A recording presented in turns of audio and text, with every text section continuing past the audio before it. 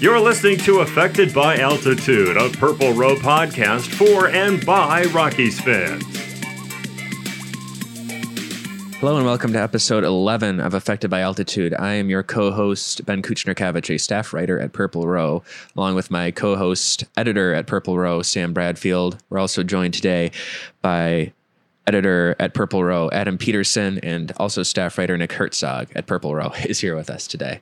Last week, Jeff Bridich, the general manager of the Rockies, along with manager Bud Black and co-owner Dick Monfort, held a press conference that our own Sam Bradfield was able to attend, among other reporters. Sam, what were your big takeaways from this discussion? Well, I wrote my article about this the day after the presser, so last Wednesday, October 2nd. And my big takeaway that seemed like everybody else kind of had similar takeaways, so I wrote a little bit different. But the big one was that there won't be any major changes for the 2020 season, even with the new deal at AT&T Sportsnet. Dick Monfort, he said the deal wasn't as lucrative as he wanted to be. And it doesn't kick in until 2021. So basically their payroll for next year is going to be the same, or at least very close to the same. And so a lot of the personnel is probably going to be the same. Jeff Bridich mentioned, obviously the team is not going to be 100% identical, but because it's hard to make anything 100% identical 2 years in a row. So the team is going to be pretty much the same next year. No major changes, no big splashes, nothing crazy like that. The other takeaways that I took from that is they weren't concerned about the farm system at all, even though a lot of media pundits are saying that the farm system is kind of near the bottom, kind of in the bottom 10 of baseball. And Bridich and Monfort both kind of dismissed that as, we had a lot of graduations recently. And so obviously if you have guys graduate, then you're going to be quote unquote down. But, Brendan. He also mentioned on that because they had guys batting in the middle of the order of the Arizona Fall League game, their farm system must be pretty good. And the fact that they had a setup man and a closer in the Fall League, they must be pretty good too. So that was I don't know about that, if that's a way you want to characterize your farm system as being good. Anyway, no, continue. It's fine. That comment I actually thought was funny when I went back and looked at it, because he wasn't completely off, but Fuentes, Hilliard, and Nevin batted second, third, and fourth, so not quite in the heart of the order. And then Jesus Tinoco pitched the fifth inning and sixth inning, and then Lawrence closed the game and blew the save for the second time in two major appearances. So. And then we all know what happened to Justin Lawrence in 2019. So I don't know if you could characterize that as being up or down or wherever. They also talked a lot about Trevor Story not being a top 100 prospect at the same time that Corey Seager was, and which was kind of interesting because Trevor Story was a top 100 prospect in 3 different outlets before the 2013 season. And then maybe kind of took a dip from there. But it was just kind of funny. And then I asked a question about what lessons they learned from this whole experience, because they kept talking about every season has a lesson. Every season has a lesson. Every player takes a different lesson from every season. So I asked them what they thought. And Bridich talked a lot about handling expectations and, changing how he handles the higher expectations. And then he tried to go into players and what players should have taken out of this, and kind of some lessons that players should look into. And then Bud Black said he thought he should have been a little bit more hands-on early, and pointed out some things early. And then Monfort said that he never really expected the Rockies to have as tough of a go as they did, and they never really planned for it to be as bad as it did. So he talked a lot about planning for the long run and a long life in baseball. So the other big takeaway that I didn't write about was the fact they talked about Nolan Arenado's contract and how Bridich was the one who really pushed for the opt-out clause. That wasn't something Nolan was interested in the beginning. I think it just didn't cross his mind. And so Bridich, you know, from experience and being in this industry for a long time, pushed for the opt-out just to kind of have it in there before they signed it. So that was a big kind of newsy thing that blew up, was the fact that Bridich pushed for it, not Arenado or his agent. So yeah. And then beyond like quotes and everything they said, I think the most interesting thing that I noticed, because I listened to what was going on and I watched, because I didn't ask a question till late. So it was really interesting just kind of watching the posture of the three of them, because they were up at the front of the room, and Monfort was on the right, closest to the field, and Black was in the middle, and Bridich was on the left, furthest away from the window. And Monfort was kind of slumped over, but he was still facing the front, and he was facing the media and facing forward as he was talking. Bud Black sat up very, very straight, kind of on the edge of his chair, and, you know, looked around as everybody was talking, and he, you know, very much like he does kind of in the dugout in the clubhouse and everything, very straight, facing the media, facing everybody. Whereas Bridich was very hunched over the whole time. He kind of sat sideways, and he had his elbows on his knees, and he just he looked very uncomfortable, which I thought was just kind of interesting to note, especially with everything that happened during the season with the Drew Goodman book and the brain surgery comments and all that kind of stuff. It was just kind of interesting to watch the body language. Can't imagine why Bridich would be uncomfortable in that situation, sitting before all the reporters all at once for the first time in what? Since July. 6 months. Yeah, well, since July. Yeah. And of course, Patrick Saunders, right. led off with Nolan Arenado thinks this is a rebuild. What do you think? So, and that was a great question to start off with, because he tried to, dodge, duck, dip, dive, and dodge his way around that one, and didn't quite work out. So, but yeah, so that's kind of my thoughts on the Rockies' end of the year media availability. It was not a press conference, but the end of the year media availability. Well, for it to be a press conference, they have to actually be announcing something, right? I mean, not literally speaking, but there has to be something of substance, promise for a press conference. But this is just like, well, we didn't really do anything, but if you guys want to talk, we're here. Like that's kind of the vibe I get from that kind of language, and also the vibe I got from it. Like kind of walking away, like, watching Twitter and reading all the articles that came out of it. It's just, it just seemed like a very much almost obligatory thing that they felt like they had to do. Which I can at least, I'm glad that they did, because if they Right. had that bad of a season and just like left it at that and didn't have any availability for any of them afterward, then that would not be good. But yeah, Monfort made very clear, his opening statement was, it's not a press conference, even though it acts and looks like a press conference. It's an end of the season summary of something like that. So one of the big things that people talked about after everything was said and done was the big, the comment, the stinger, whatever you want to call it, that Bridich was the one who brought up the idea of giving Nolan the player option. And personally, like, I don't really see the big deal. We kind of, hashed this out a little bit in the Purple Row Slack, but yeah, did you feel like that was a big deal at the time, Sam, or was it just like, or is that something that kind of came out later as more people started talking about it?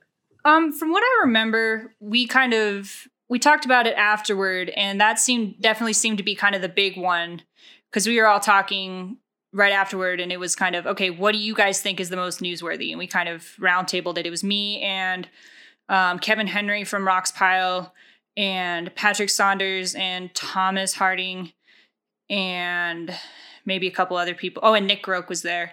And we were trying to kind of decide what was newsworthy. And the big ones we came up with were the AT&T Sportsnet deal, or whatever you want to call that, and the player opt-out comment. And so, yeah, it definitely seemed to be kind of the big talking point. So there was an interesting comment from Bud Black at one point where he mentioned coaching changes that occurred with Garrett Hampson, Kyle Freeland, and Peter Lambert were the three players he mentioned specifically. He said things won't change overnight, but he expects they will help long term. I'm not sure exactly what those changes are. Whatever obviously happened with Hampson worked as the season went on because he definitely got a lot better. Freeland seemed I don't really know if we can say Freeland was better at the end of the season when he made those last two starts or not. I don't think there's really a whole big way to tell there. Yeah, I agree. The new TV deal. He couldn't be worse. It's true. His ERA did go down a little bit. The TV deal's not going to start till 2021. It did actually sound, I think, like Montfort said, that they were planning to spend more money when the TV deal does go into effect, which is not 2020, but it sounded like there was some hope maybe for 2021. That's the vibe I got as well, is there's no money this year, but there might, or this coming year, but there might be money next year in 21. Yeah, and if I recall correctly, there's a big new national TV deal that goes into effect in 2021 as well. And I know teams get a cut of that, but I don't know like what the structure of that, if that's an annual cut or if that's like a one-time lump sum or what have you. But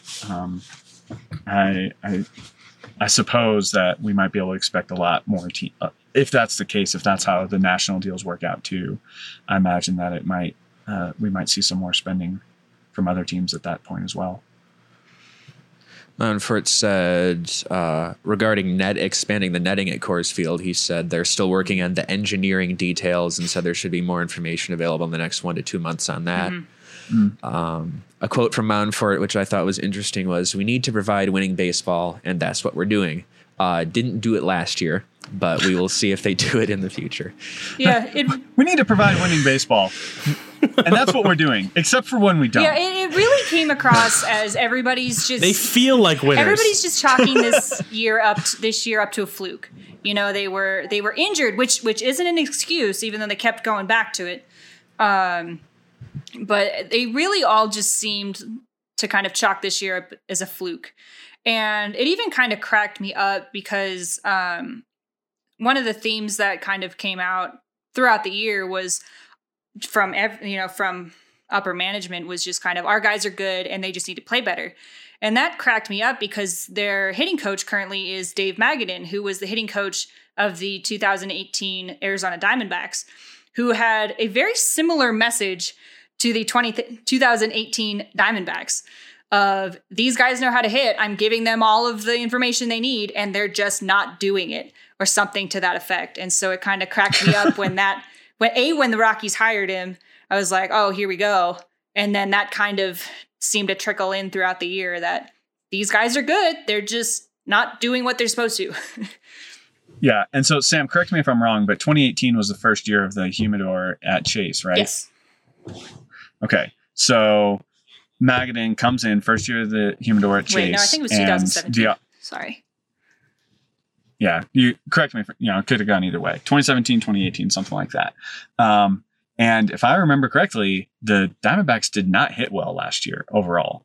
And a lot of that could be chalked up to dealing with the Humidor. But then Magadan leaves, and then he comes here. And our offense, it wasn't great to begin with. We've talked about all that, just how this team lacks depth. But now Magadan's kind of throwing the same thing out there of like, well, they just need to hit, like, just need to do it. It's like, man, isn't that your job? Like, that's really frustrating. I think we'll be talking about this more as we go on, but and it was 2018. One of my biggest takeaways from this year and going forward is just like, man, there just seems to be something going on with coaching, with this team. And something needs to change there. And so to hear Bud Black even mention those changes gives me a little bit of hope, but I'm not exactly holding my breath going forward for that. But it also it's comical to me the way teams always talk about injuries, even when it's a legitimate excuse, which, if you read Eric's piece that came out, a couple days after the season ended, not necessarily a legitimate excuse for the Rockies. Like, they were sunk before the injuries really, really hit them. So, I mean, maybe you could say it prevented them from being able to come back, but I still think that would be a lame duck excuse as well. So I think it's really an issue of depth more than anything. Like, if we talked about this before, but if the Dodgers have somebody either get injured or just not perform, they have somebody generally ready to take their place, right? Yeah. Like they'll have high paid players that are just sitting on the bench, or they have this loaded farm system because of the international talent, and so I think that's really what the Rockies run into is just this. It's a lack of depth that comes about or that we notice mostly when there's injuries, but it can also just be for poor performance. And they just didn't have anything to recover from some of the poor performances that they got this year from Freeland, from a number of people, Wade Davis, people that we were really counting on to be key performers in the season. Right, and even Hampson and McMahon, open up the season where it was more or less, it was kind of a timeshare, more like a 70-30 timeshare between McMahon and Hampson at second base. And Hampson was just, not good out of the gate and took a long time to get going. And he did well in September, which is really encouraging. But by then it was too late. By then it's too late. Exactly. Right. And so, even that kind of depth, like even depth on just your 25-man roster, like it seems like there's problems there. And like bringing in Mark Reynolds to be your bench bat, like, I'm not convinced that was the best decision that they could have made. And I think we all said that in spring training too. We all just kind of resigned ourselves like, well, Mark Reynolds is going to be back, so who else is going to get it? Like, who's not going to get a roster spot because of this? So, but yeah, I think you're spot on the money there, Nick. Like, I think it's something we've talked about a lot this summer, and now going into the fall and winter, it's like, if there's something that separates the Rockies from the Dodgers, I mean, if you had to boil it down to one thing, I think depth is probably the best way to put it.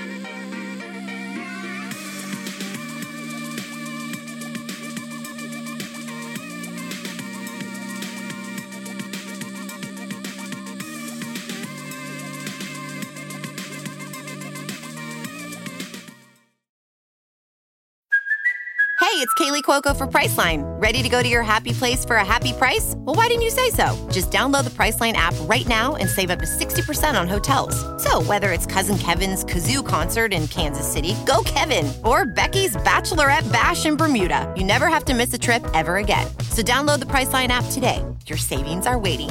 Go to your happy place for a happy price.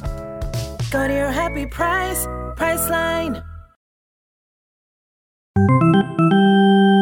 One person who's definitely not making the excuse for injuries is Nolan Arenado. Thomas Hardy and MLB.com, this is a few weeks ago now, had an article with just a bunch of various quotes from a lot of guys. McMahon and Freeland and Bud Black were all in there, but Arenado's quotes are my favorite because he said that something to the effect of, I certainly hope we're not using injuries as an excuse. And that really made me happy when I saw that from Nolan. A few more takeaways from the presser. When you asked Sam your question about the lessons learned, I noticed that Breitich had a pretty loaded answer there, but he eventually came around to the point that he said a winning clubhouse starts with the players. And yeah. It's tough to get into all the lessons of each player because some are going to be similar, some are totally unique. But I do think that how cohesive a clubhouse is in tough times. We've been through some tough times and tough years in this organization. We've had down years before, and we've bounced back. I think a lot of our bounce back will be determined just by how strong the players want our clubhouse to be. Again, putting it back on the players. Yeah, it's like it's the worst kind of GM speak, right? Like, I don't know. It's really frustrating. Yeah.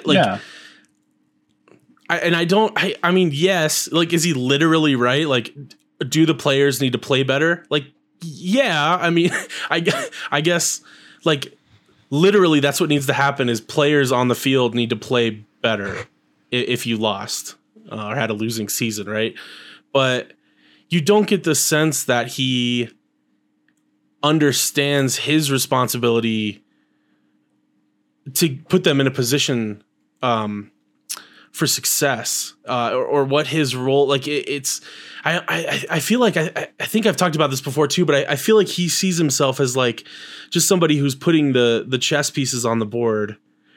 And he sort of is like, well, it's up to the pieces now to move the way that I constructed them, you know, instead of adjusting on the fly, instead of understanding that these are human beings, players, you know, their talent levels come and go, their abilities dip and wane and improve, and coaching can be a big part of that. And I get the sense that, and I know there's this ongoing frustration we all have too with the Rockies' lack of foresight or ingenuity with you know, a big data with advanced metrics, a lot of things that are changing in baseball, and we get really frustrated by that. And I think it's just because there's this mindset that, like, I don't know, it's something that where there was some rival scout that said, man, it was in the Denver Post, and it was Saunders or Newman, like, talked to guys like Dan Szymborski from Fangraphs and a bunch of other national writers. And it wasn't Dan Szymborski, who I figured it would be, but someone said, like, man, the Rockies are a great 1985 MLB club front office. You know, like, you know, just brutal, right? But it does feel like, from everything that we've heard about this team in the past year or two, like, you know, it sounds about right. Yeah, because Bridich, you know, puts himself off as this blind watchmaker. It's just like, hey, I arranged it. Like, you know, if it's not working, then, you know, that piece isn't doing its job. Well, man, maybe you didn't get good pieces, or maybe you're bad at evaluating certain other pieces, like whatever cog would have Ian Desmond's name on it. And so there's some aspect of the way that Bridich is operating in that it just doesn't work, right? Like, and it is really frustrating to hear. Like, you know, there's other GMs from a couple over the past few weeks across different sports. Like, I think it was like the Bears GM or the Cardinals GM of, you know, in the NFL, that kind of came out and said, hey, if we're not performing well, that's on me as the general manager. You know, and Bridich's letter that he sent out, like, almost tried to hint at saying something like accountability, but ultimately it came down to, like, well, the players just need to do better. It's just like, well, hey man, like, where does the buck really stop? Yeah, I agree that's the general kind of tone that he has often is to blame and not to take responsibility. Mm-hmm. And that's bad for somebody in a leadership role. Oh, yeah. Well, and there was even, I think, a Twitter conversation at some point, or maybe it was in Slack. There was somebody at some point who was like, man, what are the players going to think listening to this press conference, listening to, like, their boss's boss's boss saying, you suck, figure it out. Yeah. I mean, it's not my fault. I mean, if I was a player, like, so if I want to be as generous as possible with Bridich, you know, he wants to communicate that he believes in the players that they have. Yes. Like, that's the most generous possible reading I can give. But I remember reading an article this summer that said last trade deadline, when all they brought in was as a reliever, mm-hmm. you know, a bunch of the players were looking around at each other like, hey, you know, we could use a little bit more help than that. Like, I'm glad we got some pitching help, but, like, we could do more. And so that says to me that the players are, at least, it sounds they're more realistic about what the team needs and what the team needs to do to change and to be better than their general manager is. And then you start coupling that with, you know, all these different, you know, anonymous or general feelings that people had in the clubhouse, like several different, you know, between Groke and Newman and Harding and Saunders. Like, there's just this sense that no one's mad with Bud Black in the clubhouse. Like, everyone knows that Bud Black is doing what he can do and is doing, from their perspective, a good job. But doesn't sound like anyone's happy with the front office, which is a little challenging when they're slightly more intractable than the manager. Yeah, and if I want to try to be optimistic too, or give him the benefit of the doubt, maybe his hands are somewhat tied by ownership. Monfort talked about in that press conference that, well, I think he alluded to the fact that he nixed a deal at the trade deadline to bring in another piece. So yeah, Bridich may be more proactive than we think he is, and that he's not. He's just constrained by financial limitations and by ownership. Yeah. If that was the case, though, I think what we would all like is the tone should be, hey, we have financial limitations. We need to be better at figuring out the game of baseball. We need to be better at figuring out how Coors Field works, at the nuances of our park. We need to be maximizing the talent we have in any possible way that doesn't involve, additional free agent contracts. Right. And we don't get the sense, I don't think, for any of us that that's the tack that they take. It's kind of more like, well, we do what we can with the money we have, and it's up to the players to play better. And that's frustrating as a fan. Yeah, and even if we do give them the benefit of the doubt about the financial constraints, we have to go back to, well, why do you have financial constraints? Well, it's because you gave $100 million to 3 relievers who have not done well. That's a really good point. And another $70 million to Ian Desmond, who has been worse than his least optimistic projections each of his 3 years in Denver. So it still comes back to Bridich, but in that way. But to your point, I think the thing that is frustrating me more and more about the Rockies is that idea of what you're saying about we have to play within our limitations. Like, we saw the A's and the Rays play in the AL wildcard game. 2 teams who combined spent less on their roster than the Yankees. And they both won north of 95 games. Now, granted, there's a lot of crap teams in the American League, but still, they still had to go out there and play the games and win them. And so, it's possible for the Rockies to make decisions and look for those advantages, even with the limitations that they have. But kind of like you said, it doesn't seem like that's what they want to do. Doesn't seem like that's what they're even trying to do. And that's what frustrates me as a fan at this point.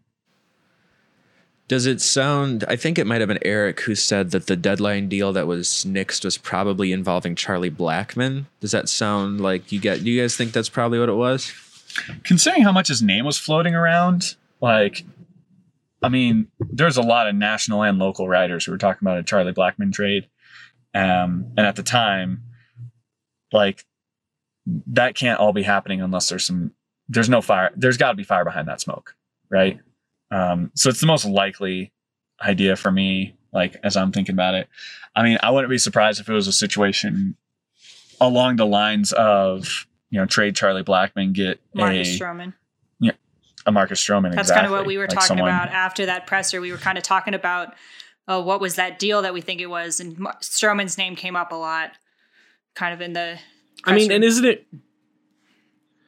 isn't it concerning that Monfort feels like he has the right, or he has the right, but that he has the place to nix a deal? He's the owner, right? But he's not a baseball guy. This is why you have a GM, why you have a coach, etc. is because other people know the game better than you do. And I think in successful organizations, you think about the Broncos, this is true of the Nuggets, their owners were totally hands off in football decisions. They left football to the football guys. Patriots do the same thing. And so I wonder how much meddling. That was a little insight maybe into what's going on in the front office. That maybe Monfort really is the core of the problem here, is that he's consistently inserting himself into baseball decisions when he shouldn't be. Go ahead.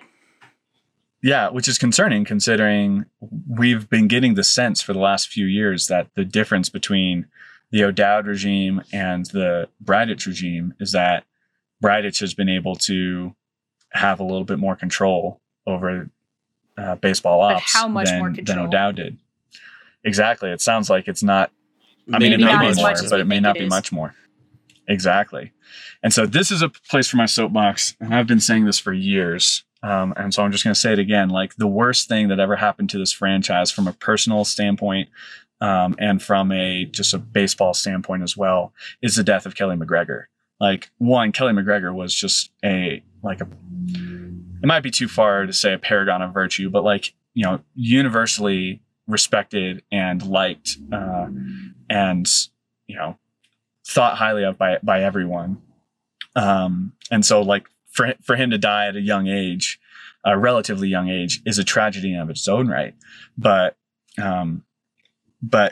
I think the evidence is there that the Rockies built the team that they built in the late 2000s because of Kelly McGregor and because of everything that he did, from the Todd and the Toddlers movement up to the World Series, or the National League pennant. Let's not talk about the World Series itself. And so, he was someone who had the trust of the Monfort ownership group, and, seemed like he was left to do what he needed to do and do what he did best. But when he died tragically and left that gaping hole in president of baseball operations, Dick was the one who kind of stepped into that, and he hasn't really truly stepped out of that since. And so I think that's kind of what sent us into a tailspin in the early 2010s. And I think that's the legacy of that, and not having that trusted voice who also knows what he's doing in that position is really what's hurting the Rockies, because Dick only really trusts himself for that, or, I don't know. But like, if you want to look at something that changed the course of this franchise, for all kinds of reasons, it's got to be losing Kelly McGregor. I think, I could be swayed on this, because I honestly got a different vibe about who has more of the say in the front office from the press conference. And I thought it was more that like Monfort goes along with what Bridich wants, because Bridich has, I guess, this vibe that comes from him that he is the smartest person in the room. And he may very well be in a room with himself and Monfort, but it just, I understand how like nixing that deadline deal would go against that. But like Monfort was talking about how he didn't know what streaming was, and he said that a couple times he kept saying that during the press conference. And so I don't know if it's that, or how he talks about what he doesn't know, or if it's how Bridich comes across like he does know everything. But it really comes across to me like Monfort's allowing Bridich to like make these deals for Desmond, or that he thinks Bridich, he knows what is going to make a good roster, so he's going to let him do it. But maybe he's the not. baseball guy, so therefore I'm going to let him make baseball decisions and just sit and let him do it. Yeah, that's what I thought, but maybe not now. I don't know. Yeah, I mean, I think that's still there, but at the same time, that Monfort was the one who nixed it tells me that there is still a little bit of a power play going on there. And so that's just one piece of evidence. And like we said, like we've all thought that Bridich should, I think before this presser, we all would have agreed with that statement, Ben. And I'm not sure how much I disagree with it at all. I'm just saying, like, the fact that Monfort nixed a deal that he now thinks might've been a good deal, put some doubt. And I kind of feel like that was me. him giving Bridich a little cover too. I mean, why even bring it up, right? Like, I think maybe he's sensed some heat coming Bridich's way, and wanted to set the record straight a little bit in a subtle way. But yeah, I don't know. Well, and part of me also something has to change. Part of me also wonders if it truly was a Charlie Blackmon deal. Monfort's been quoted a few times saying, this is my baseball family. These are my kids. This is my family. These are my kids. Blah blah blah blah blah. And so part of me wonders, even if if it was a Charlie Blackmon deal, he nixed it because, oh my gosh, it's Charlie Blackmon. We can't get rid of him. He's one of my kids. He's one of the cornerstones of this team. So I wonder if there was a little bit in that too. Yeah. I mean, I think the Rockies have been loyal to a fault. And again, like I do think that kind of goes back to, the 2010s and beyond, or 2010 and beyond. Sorry. And so, I think Nick, you mentioned like needing that outside perspective. Like you need an outside perspective to kind of help you say, hey, Dick, I know you love Chuck and everyone loves Chuck, but this is actually a good deal for him. You know, I wrote an article when those rumors started popping up about why I don't think trading Charlie Blackmon is a good idea. And there's a large part of me that still doesn't think it is. And, you know, I think we'll talk about that a little bit later. But, you know, if there's a good deal, if there's a deal out there, like you need to have someone who you trust who can be able to say like, hey, this is actually a good deal that needs to happen. But you're right. Like it could have been him. Yeah, they need their Jonah Hill from Moneyball. They need like some just like numbers dude who's just like has no emotion whatsoever about any player. Right. Maybe Bridich is a little more like that. I don't know. I think he is, but you know, I think they also talked about building up their analytics department, which like, you know, we said a few years ago, like didn't really exist in a real way. And so the fact that, I don't know. I think the fact that they're still like, oh yeah, maybe we should build this up. Like, guys, come on. Like what do you think these successful teams are doing? Do you think they're just lucking into it? Like, there are players in the Rockies organization who are speaking on condition of anonymity that they think the team should build up the analytics department. It's not just like us bloggers saying that. It's like players within the own organization. Right. Yeah. Well, and you think about guys who come in from other organizations who see it like, hey, you know, I'm getting less information than I did before. And like, yeah, I just like, I think that's everything that we know, you know, from Renee's book review and then what she brought to us on the podcast this summer of MVP Machine. Like that's the direction that they're going. Anyone who's not doing it this way is falling behind, which, you know, they need the John Henry from Moneyball saying anyone who's not doing it, tearing everything down and building their teams the way you did, like is a fool. You know, it's, if you're not reading MVP Machine and seeing like, oh, maybe we should start doing this. Like, come on. Like I want to hear within the next week, ideally, that Kyle Freeland has his trip booked to Driveline to help figure it out, what he can do to get better next year. Like things like that, you know, what. And we got that really long fan post, which was 26,000 words or something like that. It should have been incredible. It should have been a book. Yeah. There's Shout a out lot. to you for writing it because it's incredible. It's amazing. But next time, just break it up a couple of times. Like, I please. hope that. Thank you for bringing that up, though. That was Because I thought. Go ahead. Yeah, give him a shout out. AMUESING1, and I hope that that's for a class and there's a grade involved or there's money involved for writing. No, it from I think he someone said he was an that- aerospace engineer or something, wasn't he? Wow. But I his overall, like, if I have to step back from that dissertation, and take my biggest takeaway from it, and something that I genuinely agree with, is that the Rockies should be ahead on this stuff, not behind. Like, they play in the most unique environment in baseball. And I think he's so smart to point out how the Rockies should be absolutely obsessed with taking advantage of how unique Coors Field is. That should be the first, second, third, fourth thing that Jeff Bridich thinks about when he goes to bed at night, is how do we take advantage of Coors Field? Because, yeah, it's a problem for their players. It's also a problem for visiting players. And if you build your team in a way that takes advantage of that in a smart way, it could be the ultimate home field advantage. My in baseball. dad always talked about, and they haven't done that. He's not much of a baseball guy, so we were kind of talking about the pitching and how the pitching's always been kind of a struggle. And he always talks about, you look at some of the other pitchers, like, they figured out how to pitch at Coors Field. Granted, they only pitch, maybe 1, 2, 3 games a year or over their career at Coors Field, but like, if other pitchers and other hitters can figure out how to take advantage of Coors Field, why can't the team that spends 81 games there a year figure it out?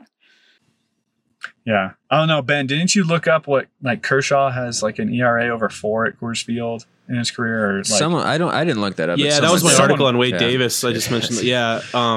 Mad Bum and Kershaw both have like 4.5 ERAs and have had some of their worst performances at Coors Field. So yeah, it's not, there's been a couple that have had okay success there. That fan post we just were talking about, though, he showed that it's actually a bigger problem on hitters. So the fan post pointed out that the Rockies pitchers struggle less badly at home than the Rockies hitters struggle on the road. And so there are things you could still do with pitching. One of his suggestions that I thought was really interesting is really they should just be obsessed with homegrown pitching, which they have already really kind of made a push in that direction. He kind of said that he recommended that they go one step further and they actually, have guys from single A on up that have to play at altitude. So each one of their minor league clubs should all be at 5,000 feet or above, and that they need their own drive line at altitude.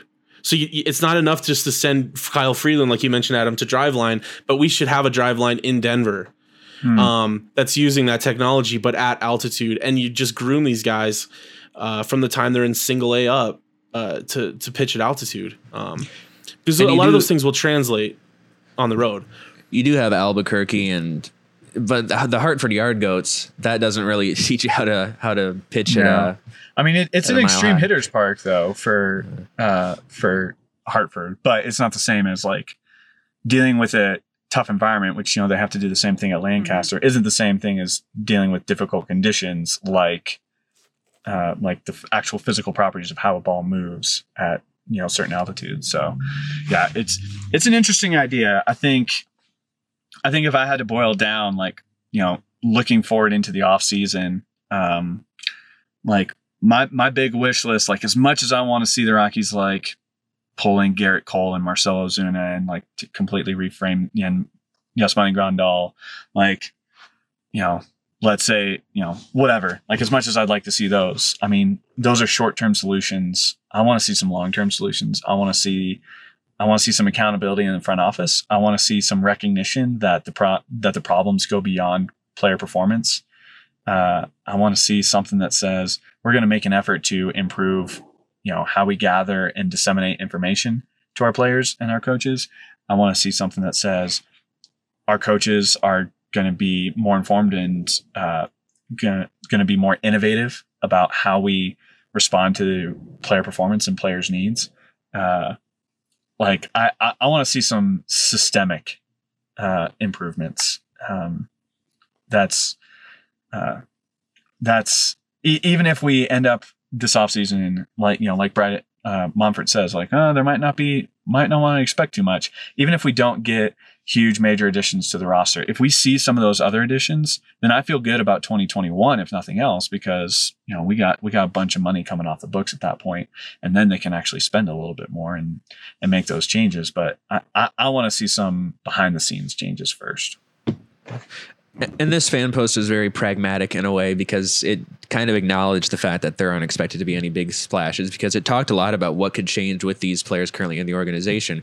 The big thing in that article is about how pitchers at Coors Field need to develop splitters to have success there. And they mentioned Kyle Freeland and Tyler Anderson as both candidates for splitters. Another thing that was mentioned was how Bud Black has this philosophy of how you need to pitch the fastball down in the zone. Well, that's not working. That's actually getting the fastballs in the zone are getting hit really hard. The sliders down and away in the zone are getting swings and misses. But he also wrote in the article, in the fan post, that Jeff Hoffman, he thinks, has been a really big victim of that fastball down in the zone. So those are three starters. Well, Gray and Marquez were very good last year, but those are three other starters we have in there who actually could do some things internally to make a better rotation. And have proved that they've had success. Jeff Hoffman's success has been in extremely small samples, but Freeland was a Cy Young candidate. Tyler Anderson, evoked young Kershaw comparisons early in his career. It's possible. And the whole down in the zone thing just shows how far the Rockies are behind, because the down in the zone thing was a thing until hitters started changing the way that they approach at bats. Down in the zone is perfect for launch angles, perfect for trying to lift and elevate the ball and drive it.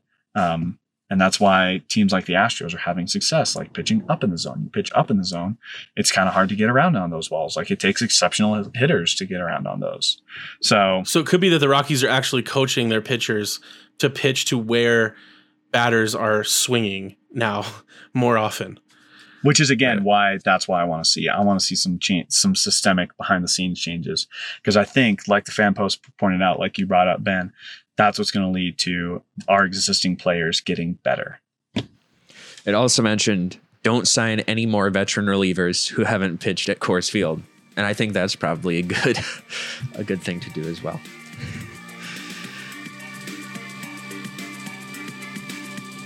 Man, that was a good conversation, don't you think? Yeah, we didn't even I didn't want it to end. I know. We had so much other stuff that we wanted to talk about. So I guess we'll have to record again. Yeah, so we'll come back next week. I know there were a couple of things I wanted to talk about. Continuing, we talked about that fan post, and there's still some more things I want to unpack from there, including I kind of took some of their proposals and added some of my own twists to it, and I kind of came up with a little interesting trade proposal that I want to talk about next time.